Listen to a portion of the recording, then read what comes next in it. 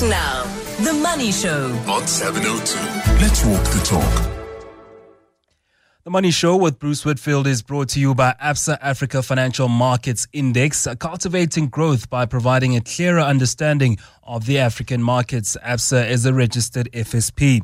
Welcome to The Money Show. My name is Mateo Khwaripe, in for Bruce this evening. Thank you for joining us on this fine Tuesday. South Africa has had a long history of worker exploitation, especially in the mining sector. Tonight, we'll look at another class action lawsuit, this time in the coal mining industry, that is seeking to bring justice and compensation to mine workers who contracted coal mine dust lung disease after exposure to coal dust in the mines. We'll chat to Richard Spoor, human rights lawyer and founding director at Richard Spoor Incorporated Attorneys. The firm is filing the class action against 9 Anglo American mines. Then we get the latest from the story happening in Springs at Gold One, looking specifically at the relationship between the NUM and AMCU. The both mining unions have had a relationship, especially after what happened at the South Africa's Platinum Belt, and but recently, especially with this gold mine story, looking at whether that relationship has broken with Ed Stoddard, journalist at Business Maverick. Well, if there's anything that famous brands can prove, is that South Africans still love their fast food. Budgets are tight in the country, and eating out is not necessarily cheap, but the owners of Steers and Debonair's say they recorded a 10% rise in revenues. The company also wants to venture into 3 other African locations, including Congo.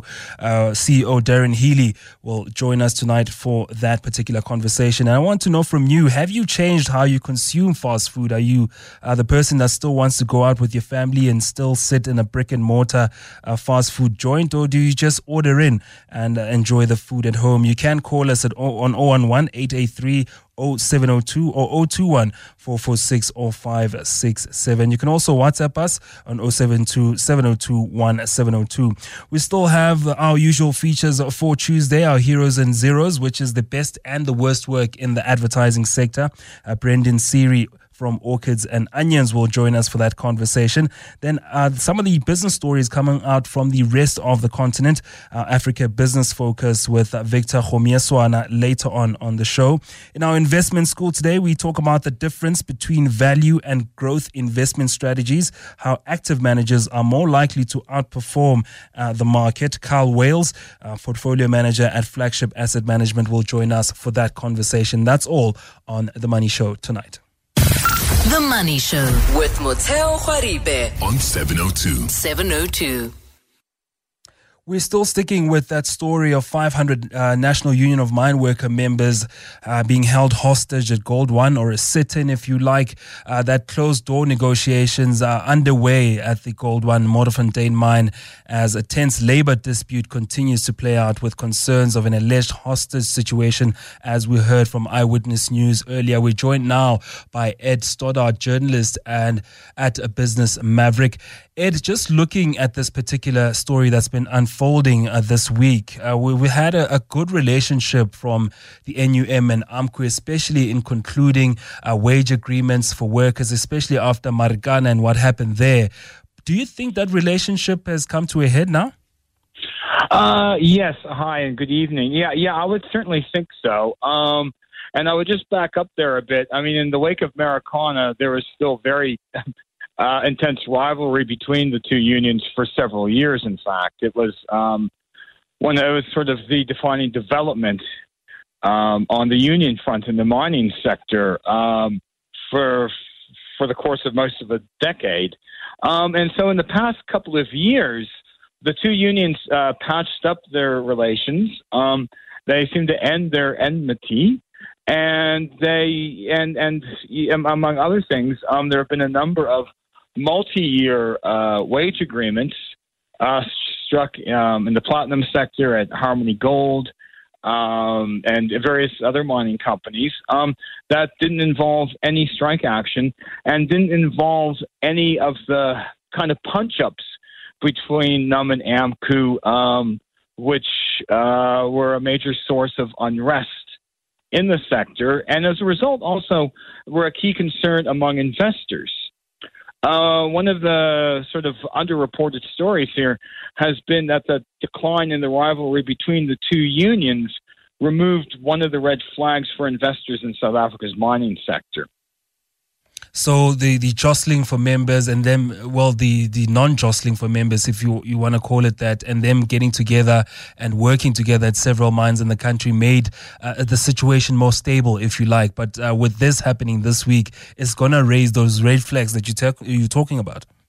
Well, absolutely. I mean, NUM is accusing AMCU of taking over 500 of its members hostage, which includes 46 female miners. And there are concerns, about everybody's safety, but especially the women miners. And there are, and so to have something like this erupt and something so dramatic, and the kind of allegations would suggest that that all the work that's been done to sort of patch up relations between two unions is now unraveling. And it's unraveling at Springs in the East Rand, and it could be an isolated incident. But, basically you do have top NUM leadership and top AMCU leadership throwing barbs at each other now. And I think that bodes ill for the water mining sector.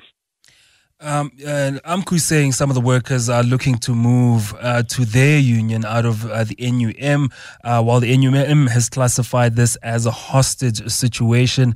We obviously haven't heard from some of the miners that are there underground, but should this fallout go into the sort of violence that we've seen before, what would this mean for Gold One, but also for the sector? Well, I mean, it would obviously be very bad for the sector. It would be very bad for Gold One because, it becomes, extremely disruptive first and foremost. I mean, it's, people's lives and limbs are at risk. But also then, it obviously is not good for productivity and that kind of things on the mines to have these to have this rivalry kind of reignited. And it's interesting that AMCU is claiming that it has members that want to move to NUM. It's all very difficult to tell, right? Because none of us have been able to speak to any of the miners who are underground. But this kind of the playbook that we've seen before, about a decade ago, when AMCU kind of exploded on the platinum belt, and so there's almost kind of a sense of deja vu unfolding here. Hopefully those negotiations would lead to an amicable resolution between both the unions and their members. Richard Spoor, Ed Stornard rather, journalist at Business Maverick, unpacking that story for us, happening at Gold One in Springs. More than 500 mine workers remain underground, and they've been there since Sunday. The Money Show with Bruce Whitfield is brought to you by Absa Corporate and Investment Banking. Absa CIB proudly brings you the Africa Financial Markets Index. Absa is a registered FSP. Going into this story now, Richard Spoor Attorneys has launched an application for certification for a class action against 9 mining companies owned by the Anglo American Group.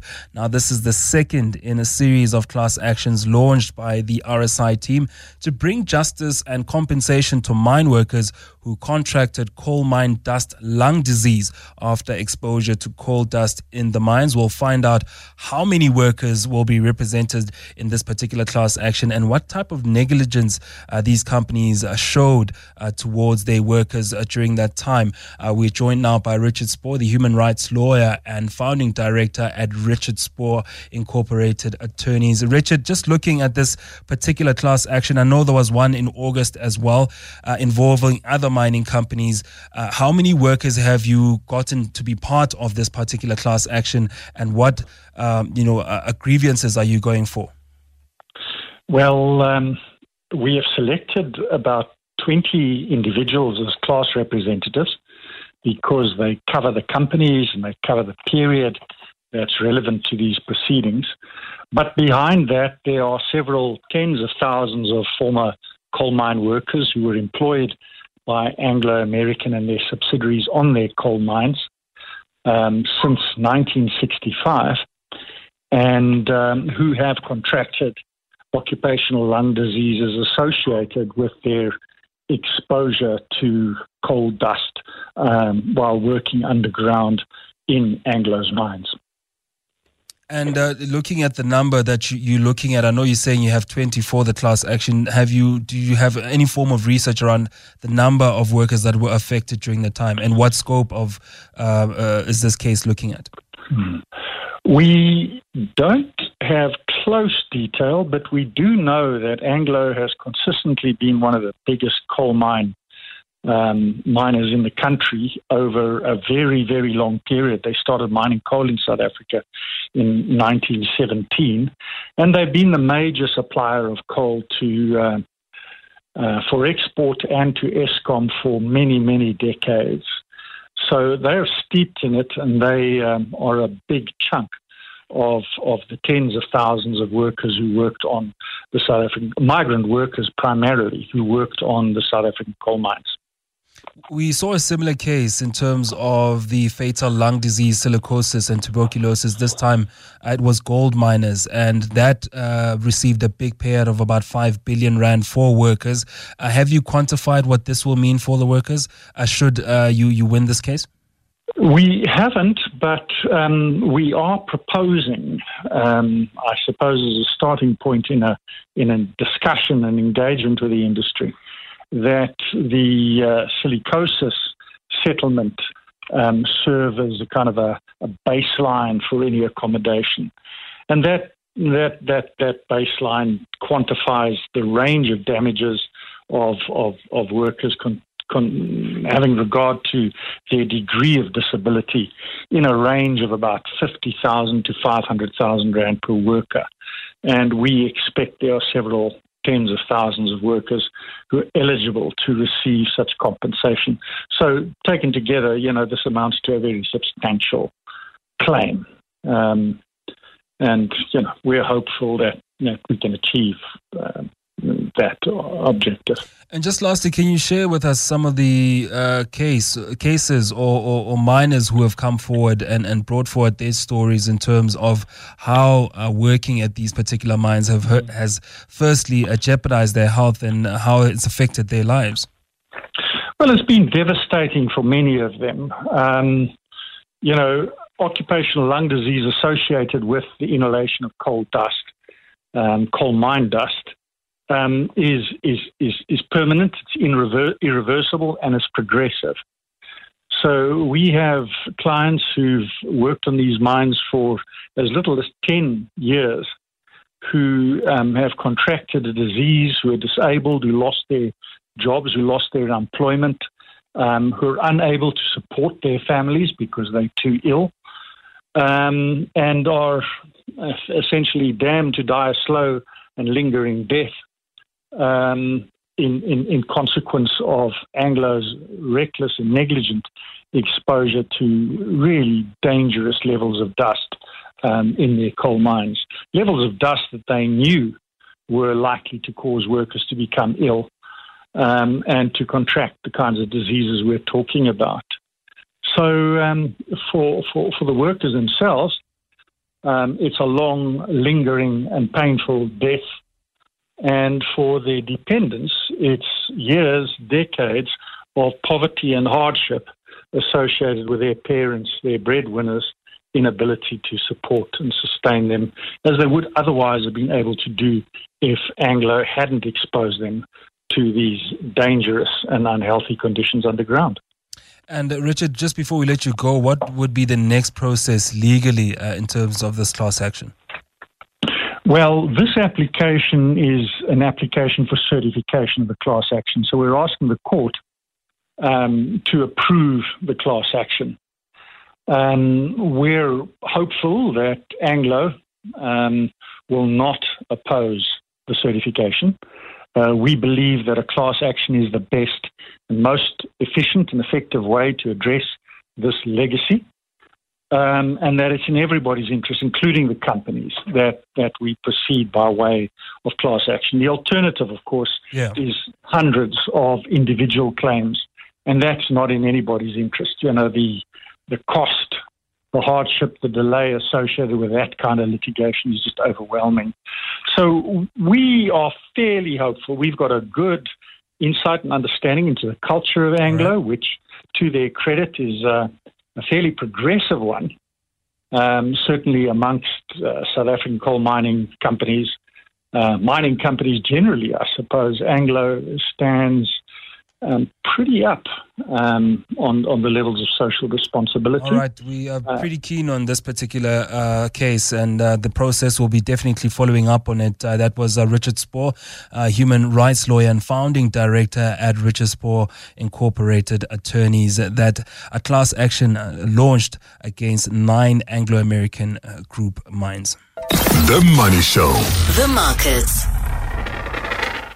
Let's get a good reading of the markets now with Wayne McCurry from Wealth and Investments at First National Bank. Looking at the markets today, Wayne, the all share up by 478 points, up more than 0.5%, looking much better than it did yesterday, especially with those mining shares rebounding. Very much so. I mean, the market actually recovered quite nicely in the afternoon. It opened up quite sharply, and then it sort of like faded away, and it was actually negative.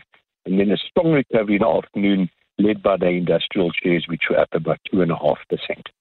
Your take on Famous Brands? They're saying that, the revenues are up 10%, but that's a little lower than they said 5 months ago when the revenues are up 15%. So business conditions are quite tough during this time.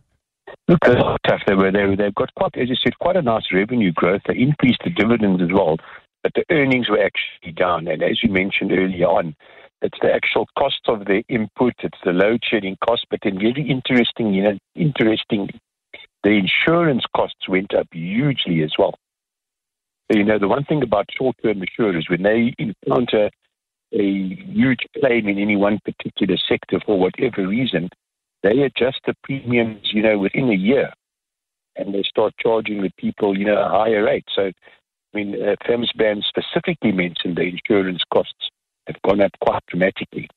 Do you think then it would be a great time for the owners of Wimpy and Debonair's to venture out into other, locations on the continent as they have announced today? Yes, I think it is. Famous Brands, obviously we know they went to the UK and didn't do well there, but their Africa operations and their Middle East operations, although relatively small compared to South Africa, actually do quite nicely. So I think to branch out further into Africa, at least they know the markets quite well, and I think that's a good idea. I'm starting to enjoy the rand at that 18 rand mark, but we seem to have regressed again, down by 0.5% against the US dollar.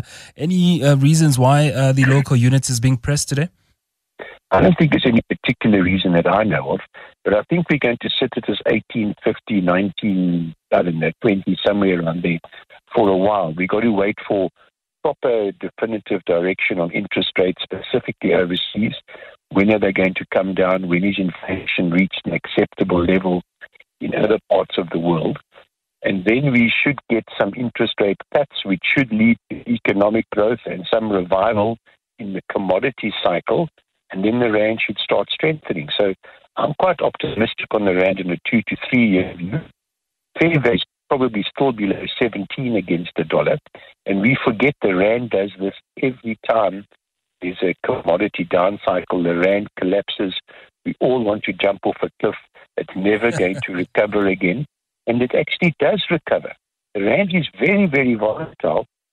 But over long periods of time, it does two things. It depreciates by our inflation differentials between ourselves and our major trading partners. Now, those are actually in our favor at the moment, surprisingly enough. And it follows the commodity cycle. We just happen to be in the down part of the commodity cycle now.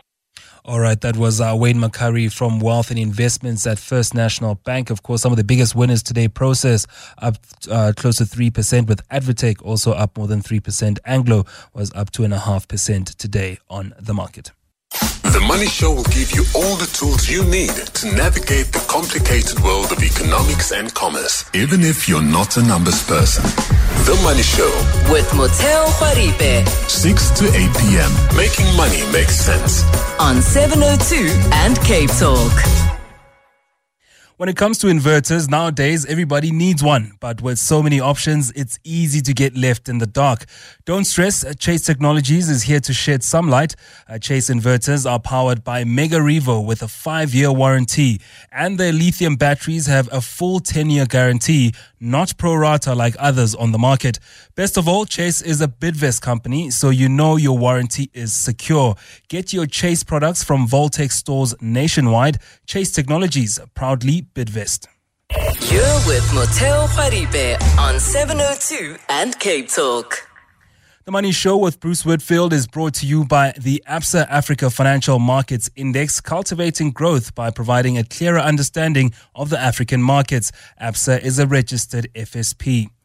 Well, they've done well in our market, making sure that a lot of people can go into tourism business, but also making sure that a lot of visitors have really cool and nice places to stay. Airbnb are coming out today to say they're going to be pledging more than $500,000 to the continent in order to make the tourism businesses more accessible and going through to sustainable tourism. Velma Corcoran joins me now, is the regional lead Middle East Africa at Airbnb.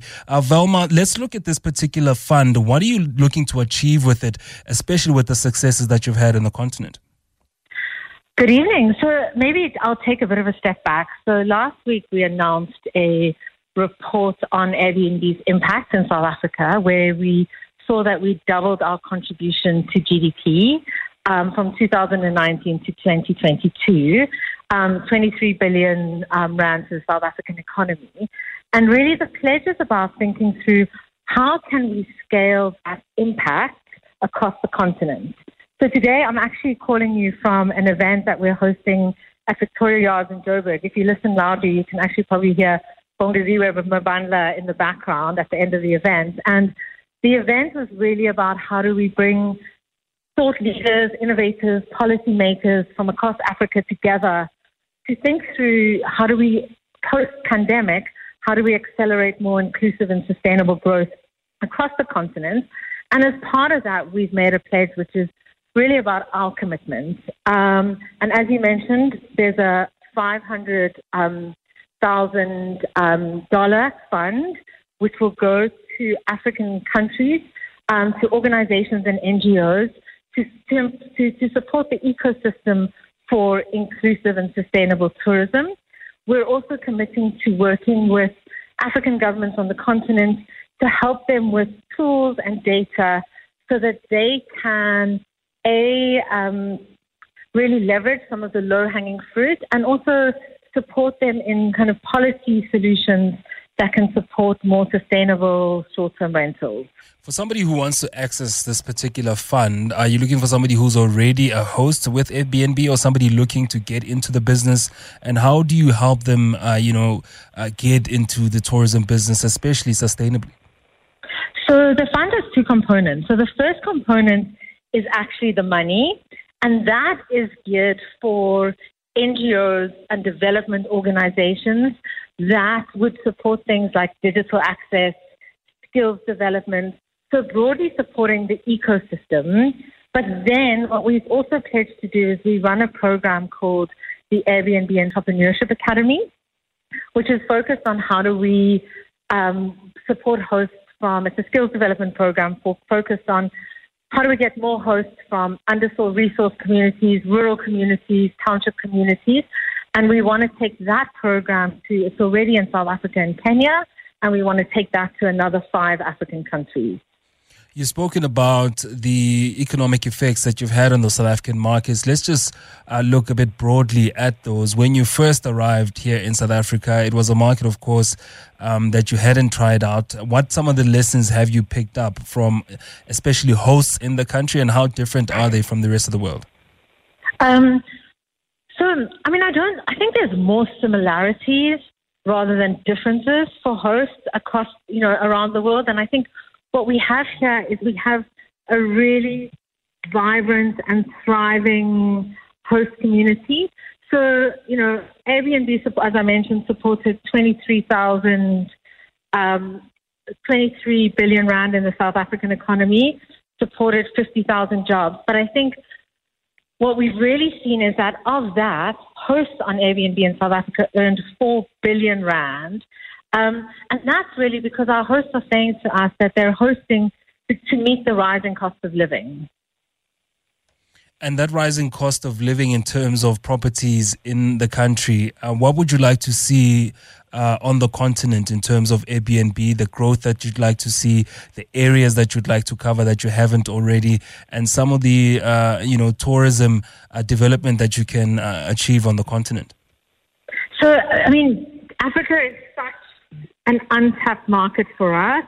Airbnb is a young company. We've only been around for 13, 14 years. But in that time, we've got 7 million listings on the platform. We've got 7 million listings. We've had 1.5 billion guests all time. In the next 10 years, we want to double that. A lot of our markets in Europe and the US are already very mature. And we see that, the next frontier of growth is going to come from Africa. And we really want to be able to support that. To date, we've got some sort of core markets. So South Africa, Morocco, Kenya, Mauritius are big markets for us. But we really would like to see, Airbnb growing in more places around the continent.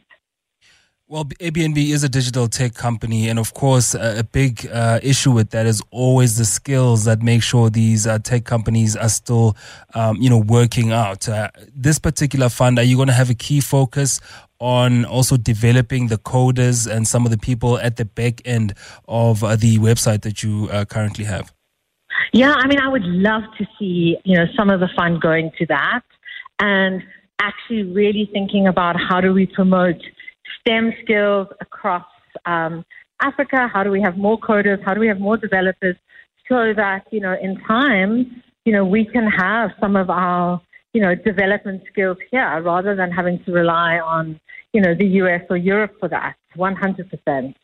And beyond the fund, what is next for Airbnb on the continent?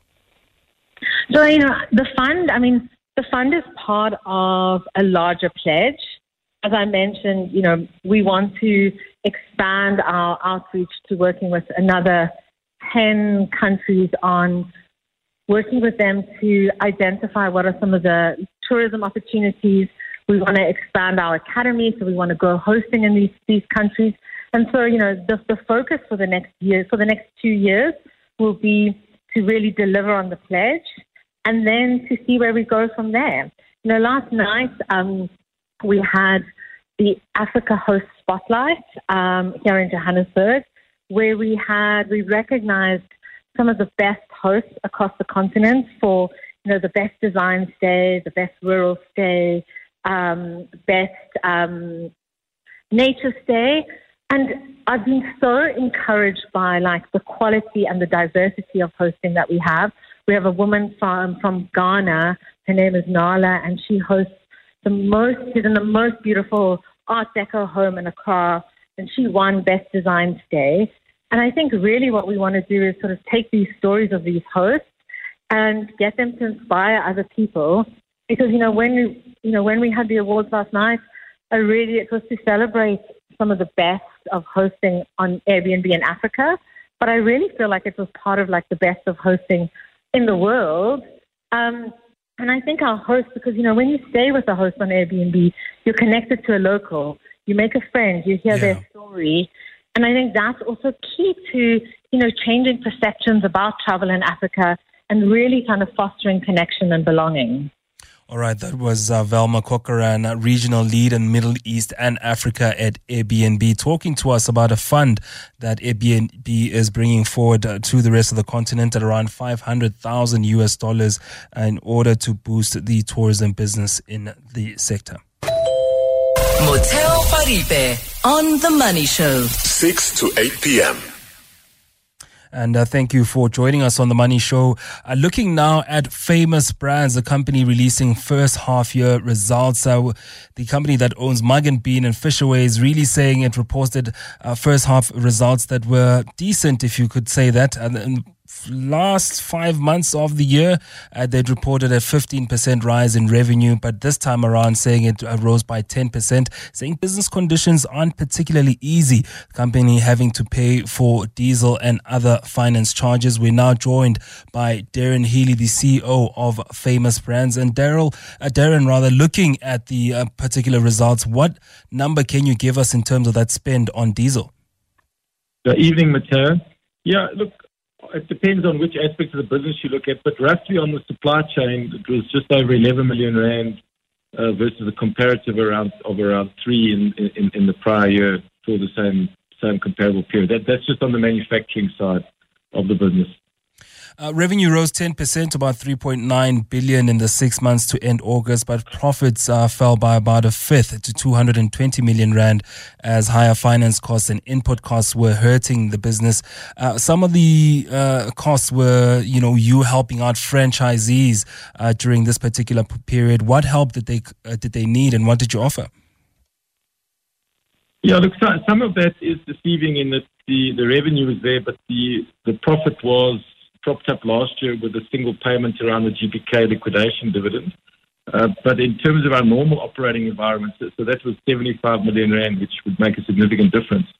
But in terms of our operating profit, you are correct. We have assisted franchisees to the tune of 11.6 million rand on the leading brand side to try and offset some of their costs of diesel and, to keep their trading hours in check so that they are available.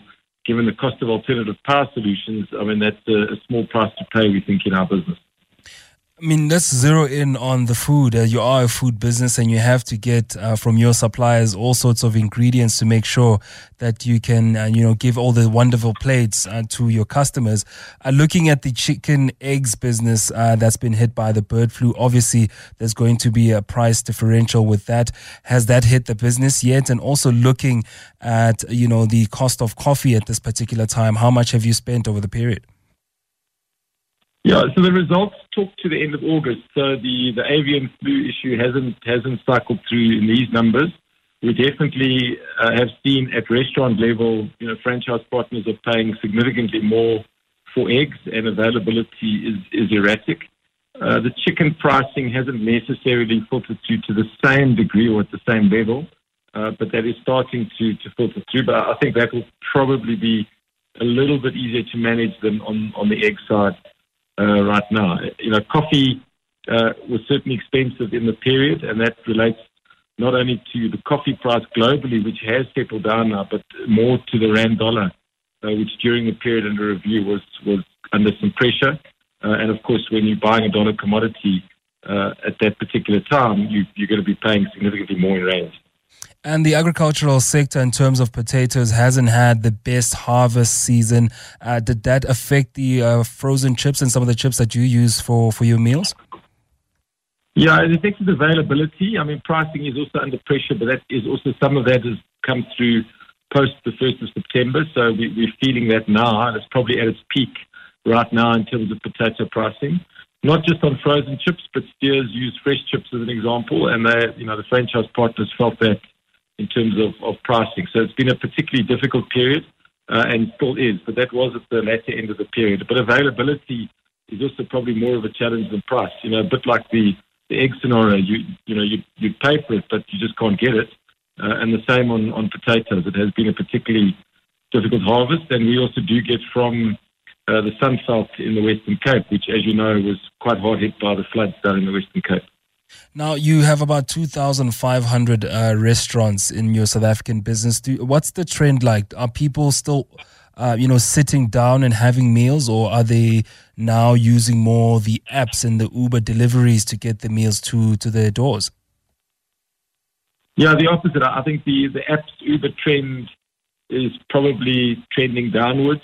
There's still growth there, but the trend versus what it was, and people are definitely getting out and about more, as we call it, bums on seats, is a lot more prevalent. And people, for a variety of reasons, are getting out and spending time in restaurants and out and about just generally. So I think the one trend has swapped around. The other people are getting out, partly because of load shedding, I think, is driving occasions. But we had a particularly difficult winter, so I think people are also enjoying the good weather now.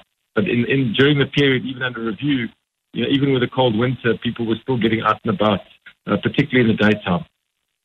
You also have around 311 outlets in the rest of Africa and the Middle East, but you're still showing an appetite for expansion. Tell us more about that. We are always optimistic about Africa. It's not easy, and we are very clear and focused on a narrow market. So we're not looking to be spread across the whole of Africa. We have various opportunities within our model because we have franchise, licensed, and company store opportunities. So 3 different business models. And the 3 new markets we're talking about, 2 of them are franchise, 1 of them is licensed. So we are able to go into Africa with the support of a franchise partner or a licensee in those cases, and they understand the local market and how to navigate it. So we like those markets because people love our brands, they like the taste of our product, and our product resonates in those particular markets. And out-of-home consumption is growing not just in South Africa, but also in Africa. And are these markets where it would be particularly difficult to repatriate some of your earnings? No, not necessarily. I think that there are markets where that's difficult. We haven't really got any cash traps currently. So no, they shouldn't be. But one is always cautious that is a difficulty to address in Africa. And looking at your war chest with this expansion, I know it's going to be a cautious one into 3 other markets in the rest of the continent, including the Democratic Republic of Congo. But how big is your war chest to venture out into those markets? So those markets, 2 of them are franchise, 1 of them are licensed. So we wouldn't be putting capital into those particular markets. There are markets that we have put capital in Africa and would continue to, but these 3 new markets are, as they're either franchised or licensed, so we wouldn't be looking to put capital into them. We'd be putting operational expertise, IP, sweat capital in, but not capital. And what have these particular results told you about the South African consumer, which I think is around 90% of your business? Is the consumer still going through a tough time with the higher interest rates and higher inflation, or are you seeing them still spending despite times being so tough? But there's no doubt the consumer's under pressure. That is undeniable. But we've been pleasantly surprised at how resilient the consumer has been, and it seems that they are spreading their basket differently, and occasions are still something that they would spend money on. I think they must be sacrificing something else. They're certainly not going overboard, but we are still seeing that they're preserving that occasion. So we've been quite surprised and pleased, obviously, that we're still getting a share of the wallet. And your forecast into the rest of 2024, you're seeing a rebound of the South African consumer, especially if we do get interest rate cuts maybe in the first half of the year? Look, I think it will be challenging. We're not expecting an easing of the situation, and a lot does depend on load shedding. So load shedding is a shadow that hangs over because it costs consumers money. It creates different behaviors. So I think if the news that's coming out that the picture is looking rosier is true, then that would be a windfall for all of us. So I think the load shedding does make a difference, and it's going to make a difference on the cost structure. So hopefully that eases, then we're probably more optimistic around H2. Well, load shedding is still one of the big effects on South African businesses. Darren Healy, the CEO of Famous Brands, Africa's largest restaurant franchisor. The Money Show with Motheo Khwaripe on 702. Let's walk the talk. The Money Show with Bruce Whitfield is brought to you by the Absa Africa Financial Markets Index, cultivating growth by providing a clearer understanding of the African markets. Absa is a registered FSP. Time to get into the best and the worst work now from the advertising sector in our Heroes and Zeros feature. Brendan Seary from Orchids and Onions, of course, the editor there, will be looking at some of the best work here. But we're going to be focusing today on the ugly cousin of the creative industry, being that PR, looking at some of the work coming out of there. Brendan, welcome again to The Money Show. Evening, how are you? Great to hear from you. Look, there's been a lot of dominant display on TV, on the adverts, with regards to the Springboks, of course, currently in the World Cup final that's to be played on Saturday. A lot of advertisers taking advantage of all the hype around them. But as a brand that is just a good a display for a country like South Africa around the world. It's really, really doing the job again as it did in 2019. I mean, some of the players that are playing in India for the Proteas saying they appreciate the fact that all the attention is on the Springboks and they having a much easier tournament without all of the pressure. But looking at using sports, as advertising as one of the brands that you can use for good PR, what have you seen as an assessment with this past tournament? Yeah, I think one has to also be honest. As I was looking at, one of the people that's behind the whole marketing and advertising business was a guy called Edward Louis Bernays. Many credit him as being the father of public relations, but effectively what he did is he looked at propaganda. Now, propaganda has a lot of negative connotations, connected with forcing people to do things that they don't want to do. And it's generally used in a sort of a political or a military sense to get people to go and throw away their lives for nothing. But he recognized that you could turn propaganda into a very, very strong marketing tool. And that basically was one of the parts of the genesis of modern day advertising. And it is one of the most successful business tools, if not the most successful business tool of all time. And if you have a look at what's being done with the Springboks, a lot of it is pretty conventional sort of advertising using the players themselves. And this particular tournament, the Rugby World Cup tournament, has seen more of that than anything in the past. But what I particularly like, because it is not only effective marketing, it's also a form of propaganda. And as I said, it should be actually in a museum for nation building, is the campaign, the general overall campaign, Stronger Together, which takes the ordinary players and gets them to look at life, through their own words. And that's very powerful stuff. And I think you'll see the results of it. I think it was quite astounding after the win on Saturday night to see how much public celebration there was. I know that it doesn't apply to everybody, but I think there's just a little bit more of that feeling that we had back in 95, that this kind of sport can unite us. And this particular campaign really does hit the spot. And it's a reminder. It was done as a promo by DSTV for their rugby coverage. But it's also a reminder that advertising can be a very powerful nation-building tool as well. And I think I don't think anyone can watch any of those executions of Stronger Together and not at some point feel a bit of goosebumps or a bit of a lump in the throat. And then the patriotism shines through, I think. I mean, I think the modern player, especially with the national teams, has to be aware of, the happenings in the country, has to be aware of daily life of the people that they call supporters. And I think it comes through with the box, the way they speak about the country, conditions faced in the country, and also just saying thank you to all the supporters, making them feel that they're part of the process of being in the World Cup. I think that's absolutely right. And when you watch these videos, this is a team. This is a team of people who are friends as well. And if you think about where South African rugby has come from the rows about quotas, the racism, the bad performances, this is something to celebrate. I mean, in fact, if you look at it as a metaphor for South Africa, this is what we could be if we put our minds to it.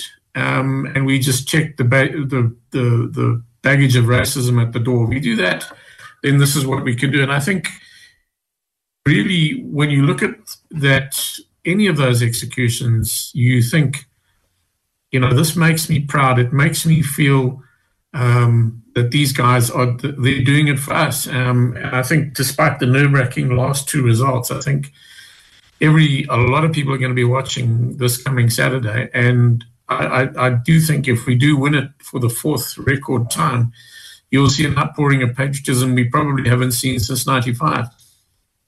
And then I earlier called PR the ugly duckling, and that, I guess, would make advertising and marketing the prettier siblings. Why do you say this in your assessment? Well, I think the reality is that particularly these days, a lot of businesses do recognize the value of PR. I'm not denying it, because it's what they call in the military a force multiplier. So if you spend X amount of rand on a campaign, what you spend on public relations will be far more effective in terms of return on investment than any advertising campaign if it's done properly. But at the same time, and I do feel a lot for PR people, a lot of the clients these days are run by bean counters rather than marketers, and a lot of them allow their egos to get in the way. And whereas your public relations should be run by someone like Bernays, who understands how to grab emotions and how to tell a story. And so often I see public relations press releases across my desk that, as one of my colleagues often says, who cares? It's a waste of time. It's a waste of effort. And the only people satisfied by the release would be the executives who signed off on it, because there's such a lot of drill. And what occasionally I do is I play what I call the PR bull dust bingo game. So in other words, you imagine yourself with a bingo card, and you imagine all of the cliches that the PR people often toss out into releases. And you read the release and just find out how many of them you can check off. And I had a ball with one of them last week. And let's look at that particular onion or zero for this week, being Kellanova. Of course, during their split with Kellogg's, the fast-moving consumer goods company that's going to be, under the name Kellanova, releasing a statement saying they're going on their own, they're going to find their own market and, thrive as their own brand. But what did you find was so bad about this PR approach?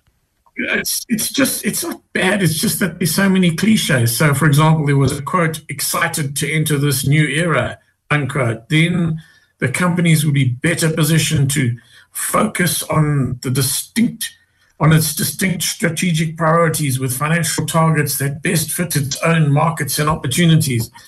And then it goes on, "we will execute with increased agility and operational flexibility, enabling a more focused allocation of capital and resources in a manner consistent with those strategic priorities." It's like a PowerPoint presentation, you're trying to get someone to get interested in. And then it goes on to say, "our vision is to become the world's best performing snacks-led powerhouse, unleashing the full potential of our differentiated brands and our passionate people."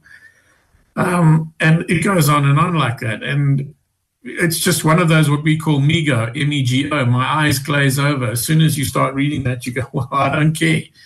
And I think that's not the fault of the PR company in this case. It's the fault of Kellanova and their American bosses. They must have loved it. Bean counters loved strategic priorities and financial targets. Yeah, and all the buzzwords that been...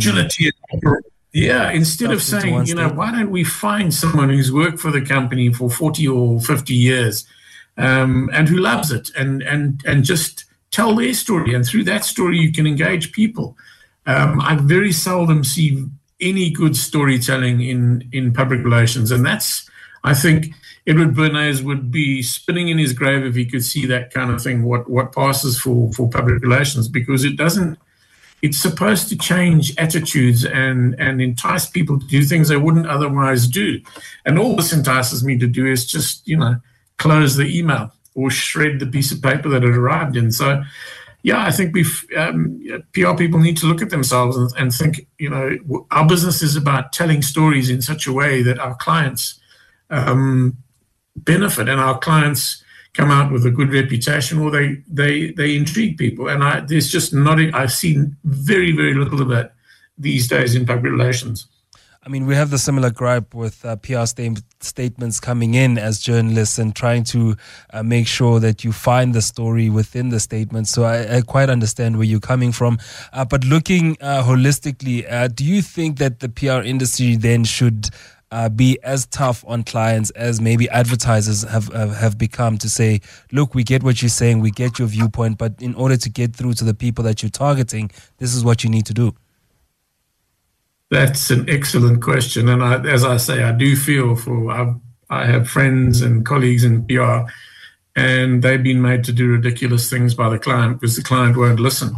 And particularly when it comes to modern PR, should position the client as a facilitator not front and center, not in the spotlights. You'll say, for example, a car company, you lend your vehicles to a charity, and then the story is about what those vehicles were used to do and how those vehicles facilitated a change in someone's life. So the vehicle's in the background. It's not about the vehicle's appointments, what its special features, its color, its power. It's about what it did for someone. And I think that's where PR companies, look, some of them don't realize that anyway, because they don't know how to tell stories. And I think that's the biggest problem in PR. But even the ones that do often get overruled by the bean counters who want to see everything in the first paragraph, and especially the marketing manager's name or the CEO's name. And ordinary people don't care about that. They care about the story of your brand. They don't care who your CEO is. Most of them don't know. They want to know about what your brand does that will touch their emotions. And you can even do it in financial PR. You could have done this with Kellogg's. And Kellogg's is just such an ancient brand, and it's been part of everybody's for years, and I'm sure a lot of people resonate with it. So those stories definitely could have been told. That was Brendan Siri, the editor at Orchids and Onions, talking about the heroes and zeros today. Today's hero, the Springboks and DSTV on the Stronger Together campaign, while our zero was Kellanova with the cliches in the PR statement. Thank you so much. The Money Show with Bruce Whitfield is brought to you by Absa Corporate and Investment Banking. Absa CIB proudly brings you the Africa Financial Markets Index. Absa is a registered FSP.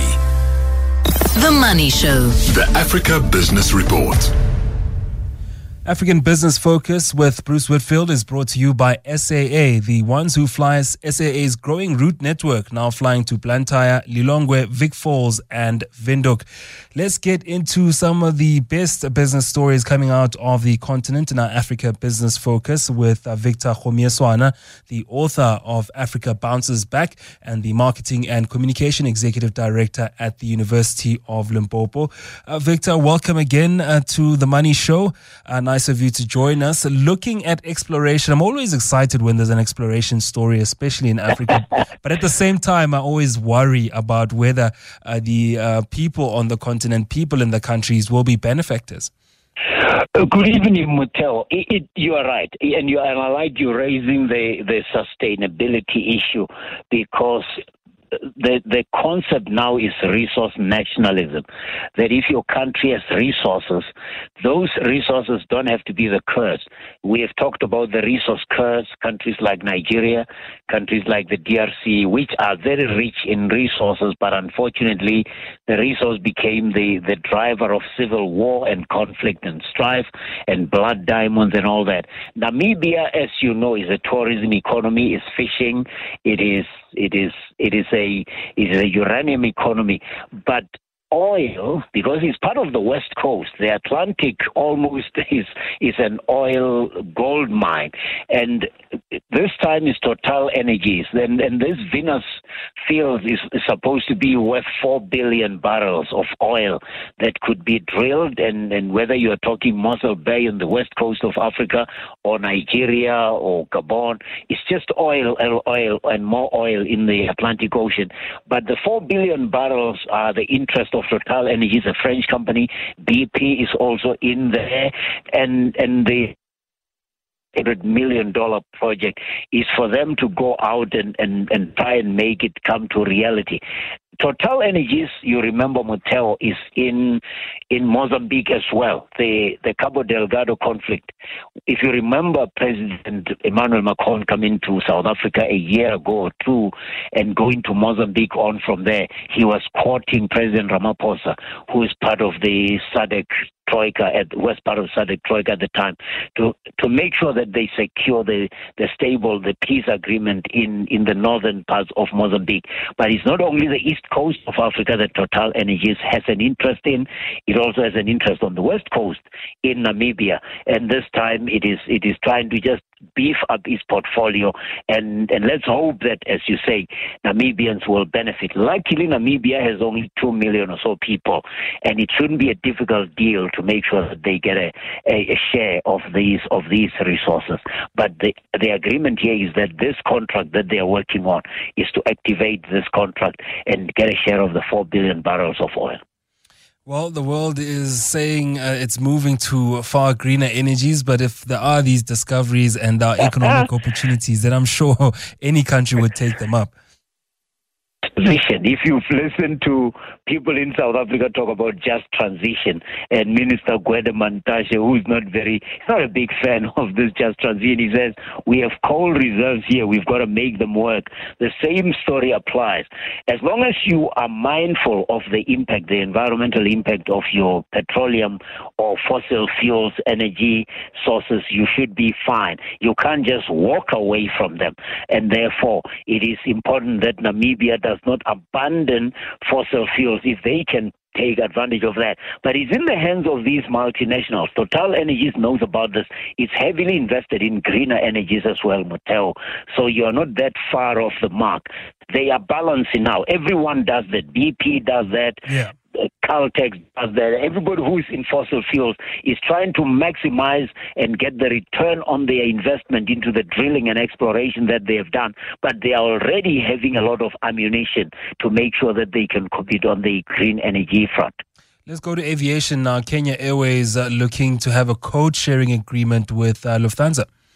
Exactly. They are using a code-sharing agreement. They have been together for about 15 years.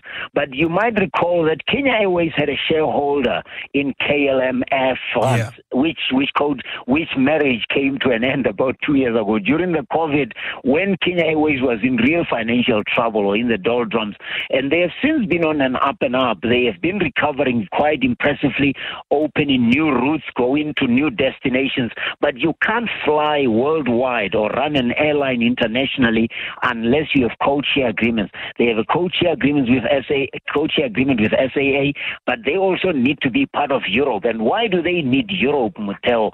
Kenya Airways, among other things, moves freshly cut flowers. If you're in Europe and you're buying freshly cut flowers, chances are 35% of them are from Kenya. They literally get cut from the farms in Kenya. They get flown more than 10 hours to Europe, and they are able to be sold and make somebody's Valentine's dream come true, whatever it is. Therefore, they need these code-share agreements with airlines like the German airline Lufthansa, and this code-share agreement is just to make sure they have access to that platform, so that when you book a flight to Europe, you might be booking Kenya Airways, but you end up on a Lufthansa flight, and you didn't have to talk to Lufthansa. That's what code-share agreements are about. You don't have to talk to many airlines. You talk to one airline, and as long as you get to your destination, I'm sure you don't care what the logo is on the tail of the plane. This is one of those stories. And then Nigeria winning that $11 billion UK court appeal in the failed gas deal. This is around that collapsed gas processing project that was procured through bribery and fraud. Yeah, PINND, the Malibu oil scandal. This goes back to 2010 when I think Goodluck Jonathan was president. I'm not quite sure. And the minister, the woman who was Alison Madueke, what happened was there was a deal that was awarded, $11 billion deal that was awarded. Nigeria is an oil economy, but even that didn't stop. The $11 billion deal was awarded fraudulently. And what happened, this UK company went to the court in the UK and say, even though the deal was awarded fraudulently, it is binding. I mean, isn't that bizarre, Mattel? Me, being the non-legal person, I know that a contract that's based on illegal activity should be voidable, at least, if not void completely. But now this company was saying, let's enforce the contract, and they went to court to try and stop the Nigerian government. It started during the days of former President President Muhammadu Buhari, who said you can't enforce a contract that's based on fraudulent means or basis. And they were this company trying to get the courts in the UK to enforce it. And fortunately, and good for governance and ESG overall in the world, Muteo, the court in the UK said there's no way you can enforce a contract that was based on fraudulent activities. And this is good for Nigeria, because then they will at least be able to stop the implementation or the enforcement of that deal. And this is what Africa needs, or all emerging economies, that when there is a fraud or an activity of state capture or whatever, the international courts where most of these companies that are involved in these fraudulent activities run to do not enforce the implementation. All right, Nigerian President Bola Tinubu praising the decision as a landmark judgment, preventing private firms and corrupt officials from exploiting countries. Victor Homieswana, thank you again for bringing us some of the best business stories coming out on the continent. He, of course, is the author of Africa Bounces Back and Marketing and Coordinating Executive Director at the University of Limpopo.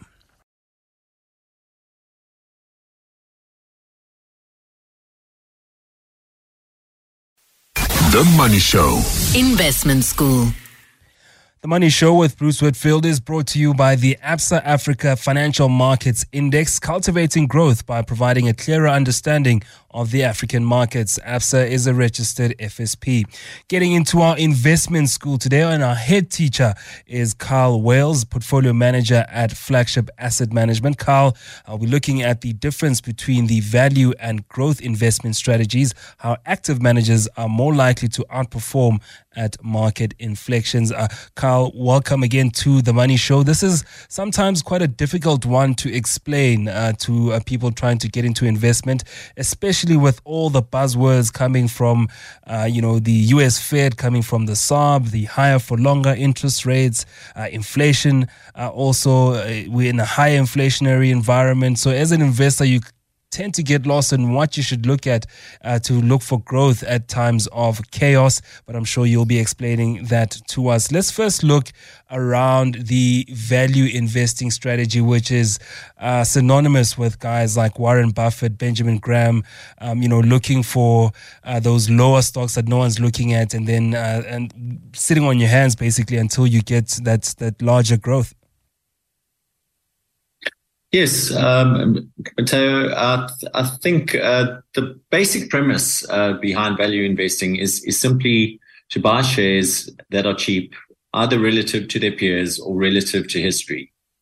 And that is a strategy that can work well, but it's also a strategy that can backfire. Often those type of shares are cheap for a reason. If you take many of them, they are have poor management teams, their products are approaching obsolescence. So there's always a chance that even though you buy a share that looks cheap, it might end up performing worse than a more expensive share. Cheap is always costly, as they say. Looking at this particular strategy on value, what are those things that you should be looking out for even when you research these companies in order to be on the safe side? Well, in terms of valuation, I think the usual metrics are perfect. So a low price to earnings ratio, a low price to book ratio, a high dividend yield, and as I said before, relative to its own history or relative to its peers. Those would be the primary metrics I would look out for. And I would, however, try and look for above average quality businesses that fit those criteria, just to avoid the risk. Can you explain for the benefit of some of our listeners who are not aware or familiar with the term PE ratio? So PE ratio is simply calculated by taking the price of a stock, dividing it by its earnings. The reason why you would do that is because that gives you an idea of how much earnings power you are buying for your money. Obviously, you would prefer to buy more earnings power than less earnings power. Similar to a bank account, you would rather earn more interest than less interest for the money you spend. And what would be a good measure for a PE ratio?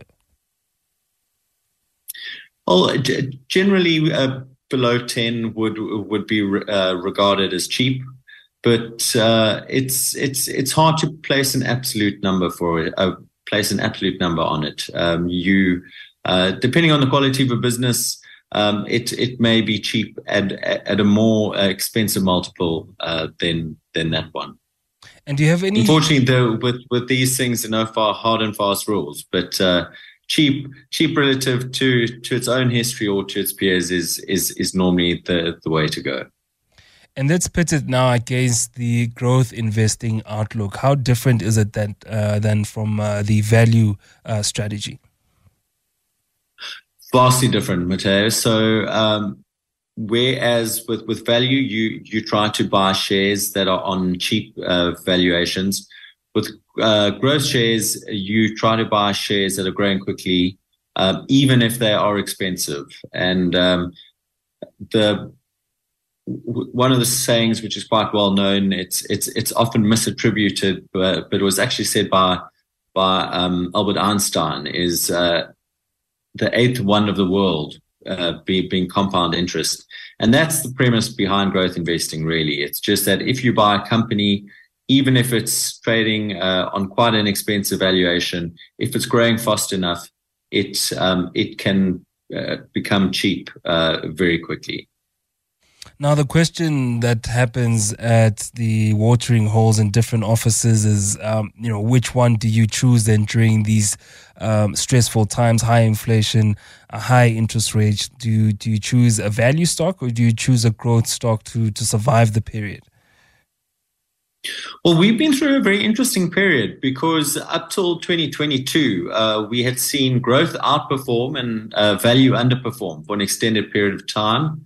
Then in 2022, when we saw inflation rates rise and interest rates rise with them, we saw value outperform for the first time in a while. And that's generally because when the interest rates are higher, future earnings get discounted backwards to today at a higher rate.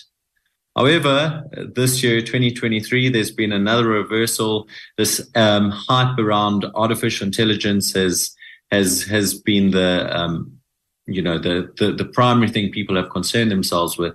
So we have seen growth techie stocks outperform again, and specifically those ones that are in some way beneficiaries of this whole AI theme. Would you say growth and value investing is more positive when you're looking at it from a long-term view? I think all investing is better approached from a long-term view. I also think it's not useful to follow either style slavishly. I think you can own some growth stocks in your portfolio and some value stocks in your portfolio, and that might be actually the best way to get an ideal mix. And some of the local examples that you might have in your work of a good value stock and a good growth one, particularly on the JSE, and how those have measured up against each other? Well, just in terms of value, typically would be things like our traditional banks, for example, the ABSAs, the First Rands, the Standard Banks. So those stocks all trade on P ratios below 10 times. They pay dividend yields, in the mid-single digits to high single digits. Something like a Capitec would be more growthy. It's obviously growing quicker than the other large banks in South Africa, but it trades on a premium valuation because it's growing faster. And looking at those digital banks that are new entrants now, would you look at those as growth ones? Because Capitec was once a small, overlooked bank, and some say if you had put 1,000 rand all those years ago, you would have made quite a pretty penny. Well, a huge amount of money. I think the lowest price that Capitec traded on was 2 rand, and the share price is north of 1,800 rand today. So yeah, you would be sitting very, very pretty indeed. But yeah, it's we live in a dynamic world. Things are changing all the time, and I think there's a lot of potential money to be made in owning stocks of disruptors. And then this particular strategy, what are some of the cons of, going into value investing? How could you possibly lose your money there? And give us a similar examples for a growth strategy. I think with value investing, as I said earlier, the risk is that a stock trading on a low valuation relative to its own history or relative to its peers is doing so because it deserves to do so, and without offending anyone that works for this organization. If you take the banking sector, for example, and we were discussing banks earlier, FirstRand has always traded at a PE premium relative to an ABSA. But if you had invested in FirstRand, you would have performed better than if you had invested in ABSA. So that's just an example of where something optically trades on a cheap valuation, but where the fundamentals are such that it deserves it to trade at a lower price. Maybe I'm also like quite a conservative investor, but I'm always worried about what happens when global events happen, like we're seeing now with Israel and Gaza, with Hamas, and earlier on with the Russian invasion of Ukraine. Which strategies are a better buffer between the two in terms of keeping your money to yourself? I think if you want to defend your portfolio against things like this Israel-Palestine scenario, for example, you've just got to invest in businesses that have very robust business models, and where, regardless of what happens, they will be likely to maintain their relevance. And I always use examples of the Coca-Colas of the world, the Colgate-Palmolives of the world. Regardless of how bad things get, people will always need to brush their teeth. They will, like to drink a Coca-Cola. Those aren't necessarily the cheapest shares. I wouldn't classify them as either value or growth shares, but those are probably the most defensive shares against most scenarios. If you're listening, you're joining us during our investment school. We're looking at the difference between value and growth investment strategies. Our head teacher today, Carl Wales, our portfolio manager at Flagship Asset Management. Do join us for this conversation after this. The Money Show. Investment School. Giving you some gems on how to keep your investments safe and how to also grow your investments. Tonight, we're talking the difference between value and growth investment strategies in our investment school. Our head teacher today, Kyle Wales, portfolio manager and at Flagship Asset Management.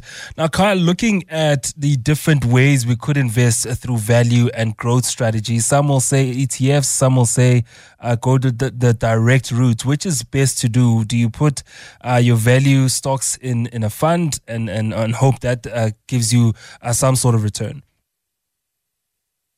Yes. So, the debate whether you should invest using passive ETFs or whether you should invest in active managers is obviously a very old one. I think it's probably best to have a combination of each. I think it's good to have a large exposure of passive ETFs, but I think one should add a good selection of asset managers that have proved themselves to be able to outperform on top of that, because that alpha can be a huge source of potential return for investors. And how much would you be paying for that potential return, especially with active managers? Is it coming at a higher cost with risk being high as well? Yeah, with active managers, the fees are higher, but again, and it's necessary to choose between the right active managers. Unfortunately, the good managers and the bad managers, and the good managers pay their fees back multiple times over. So it's simply a matter of choosing the right ones to get value in amongst active space. And what would we have to heed in terms of index investing, especially passive ones? Well, I think one of the biggest issues with index investing, and it's not something that ETF creators like to advertise, is that even though many active managers tend to underperform their benchmarks, with an ETF you're almost guaranteed to underperform your benchmark, even if it's by a small amount, because they charge fees as well. And another thing to bear in mind with ETF investing, and it's perhaps something that wouldn't gel well with many people, is that you tend to buy things as they're going up, as they're getting more expensive, and sell things as they're falling and as they're getting cheaper as a consequence. So it can be counterintuitive, and it can, I think, backfire at certain points. And everybody always wants, something that will outperform the market. Not really always attainable, but through active funds, this could be possible. Yes, it's in theory it would be, and there have been active managers that have outperformed in all markets. I think it's necessary to look for an active manager that over time tends to outperform. I think as we were just discussing earlier, I think it's essential that people have a long-term time horizon, and it is essential for people to realize that any active manager over short periods of time might underperform his benchmarks. But with a good manager, you are looking for someone who over long periods of time can deliver alpha. Okay, let's get more of your advice for free then. What balance between the growth and value strategies would you balance in your own fund, and would you use active or passive funds to do that? Well, I'm a active manager, so that's my preference. I believe they're parts of the market which offer more value than other parts of the market, and I choose stocks individually myself. For many of your listeners, though, I don't think that's a strategy they should follow. I think for many people who don't follow the share market too closely, their interests are better served by investing either in active managers or by using ETFs, and not trying to pick stocks themselves. So the passive ones would allow you to give your money to a financial services provider that's into ETFs, and they would run that fund for you, while active ones would have you to do your own research, stay close to the markets on a day-to-day basis. Yes. Which is where the payment differential comes. What I'm trying to get to is, do I invest a lot of my money in the active funds with the hope that I will get a higher return than putting a lot of money in a passive fund where the return won't be as much as I'd like? I would balance it. So I would be fairly have equal exposure to each strategy. I certainly think each of them has their benefits and weaknesses, and I think it's silly to concentrate your exposure in either direction. As we were discussing earlier, at certain times it does pay to invest actively, even if the fees are higher. In 2009, 2010, which were periods of market disruption, which you were alluding to earlier, active managers as a group outperformed the index. So it is useful to have active exposure as well as the passive exposure. So I wouldn't go 100% in either direction.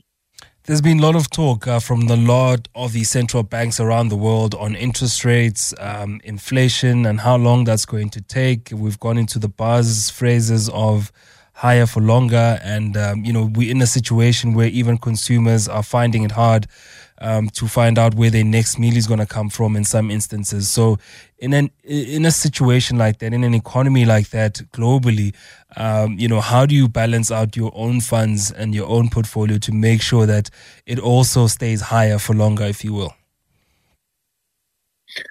Well, I think at a moment like this, one has to consider two things. The first thing is asset allocation, and that simply refers to how much of your money you allocate to shares as opposed to cash or bonds. And at the moment, I would be quite conservatively positioned. So I would have a sizable cash position. Because I think there is a great likelihood that we see a recession at the beginning of next year. And I do think that growth shares having outperformed, so stock selection, the second issue, that with stock selection, growth stocks having outperformed this year will probably underperform next year, and we should see a resurgence in value. As people cotton on to the fact that interest rates may stay high for longer, because that will mean people have to discount future earnings at a higher rate. So it might be late to get into growth stocks, but looking at value stocks going into next year. I think that is probably the way things are going to play out. All right, that was Carl Wales, portfolio manager at Flagship Asset Management, our investment school head teacher today, talking the difference between value and growth investment strategies. Thank you so much, sir.